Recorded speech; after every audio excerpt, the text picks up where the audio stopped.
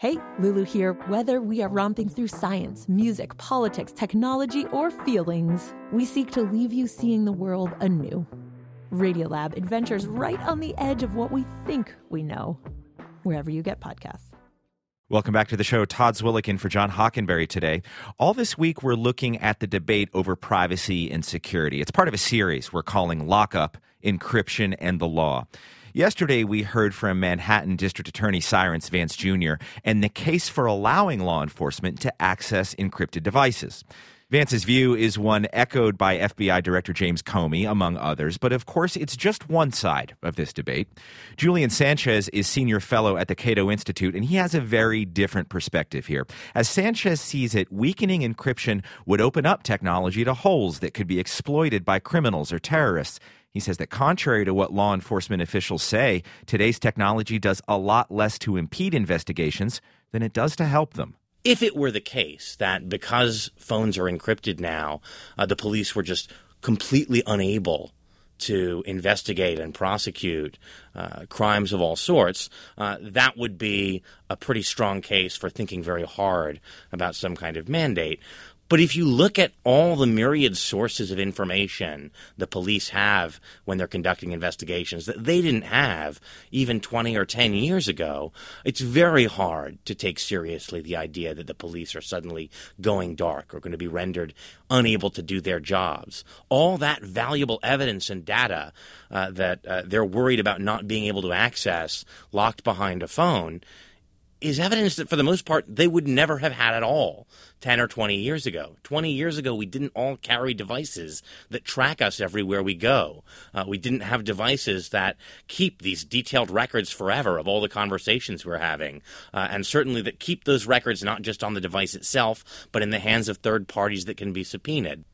Well, Julian Sanchez, let me have you listen to Cyrus Vance Jr., the Manhattan District Attorney, who was on with us just yesterday talking about his argument to have access to this information because it helps him and his colleagues solve crimes. What I want to do is to have Apple be able to maintain in its own possession a digital key to unlock its own devices. I don't want a key. All I want Apple to do is when a judge has determined by looking at a criminal case that there's a need to get into this device, and issues an order, that order can be effectuated, and the evidence, which, by the way, is evidence that's we're trying to put together to deal with the thousands and thousands of state cases all around the country.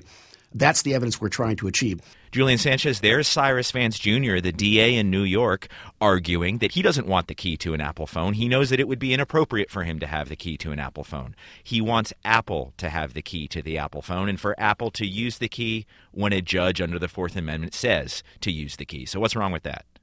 That's a less terrible model than the government itself having all the keys. But it does ultimately mean you're deliberately weakening the security of a system. You are inserting into a system that's designed to protect user communication software designed to cause it to work against that person's will. That's inherently a form of vulnerability that creates potential for exploitation by others. So if, for example, there's some kind of master key Apple has, the security of all the devices then becomes dependent on the security of that key. So for an attacker who's thinking about whether to invest resources in breaking the cryptographic protection on a certain kind of device, the question is no longer what's my return on breaking this particular device, but rather the question is what's my return on investing the resources to break the master key that gives me access to all of them. And certainly, if Apple's holding the key for the sake of our government, there's just no way it's only going to be our government that makes use of it.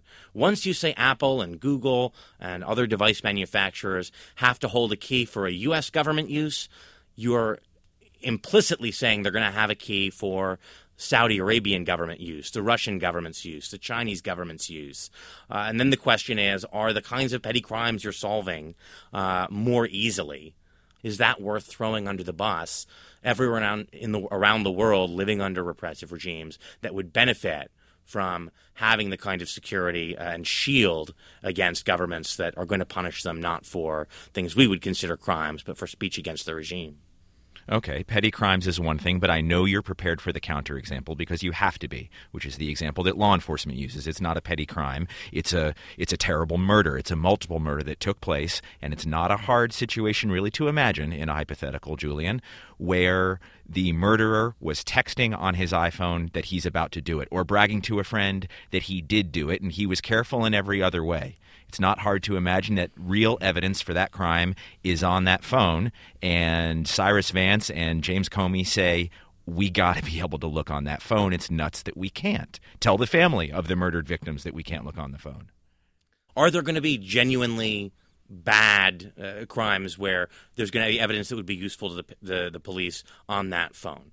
There doubtless will be. There are doubtless going to be cases where it would be easier for the police to not have to bother getting a warrant to get access to evidence. There are going to be cases where protections for civil liberties, protections for the security of innocent people also make things harder for police, and in some cases that might even mean a case goes unsolved.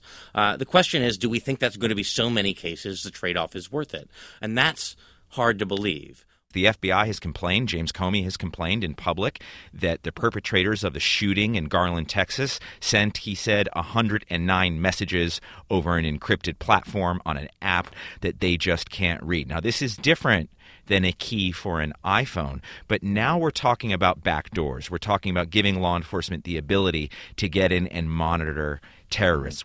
So, again, one thing I note here is that very often the problem of encryption, the supposed problem of encryption, is invoked before there's any kind of public evidence that that was actually what interfered with an investigation. I mean, before the blood had dried in Paris, we heard cries for encryption backdoors as a solution, when it seems increasingly clear now that the plotters there were communicating either in person or on Facebook or via other unencrypted channels like ordinary text messaging.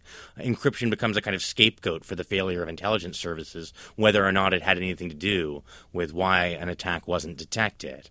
But what's important to recognize here is that if you actually look at the encryption tools that are advocated for use by organizations like ISIS, it's not tools that any kind of U.S. mandate is going to affect. The most popular encrypted communications software out there is not stuff that's made by U.S. corporations you can serve with an order to give the government a back door. At the end of the day, there just isn't in practice a way to stop bad people from using encryption. There's only a way to make it more inconvenient and insecure for law-abiding people to use encryption. Julian Sanchez is senior fellow at the Cato Institute. Julian Sanchez, thanks a lot. Thank you.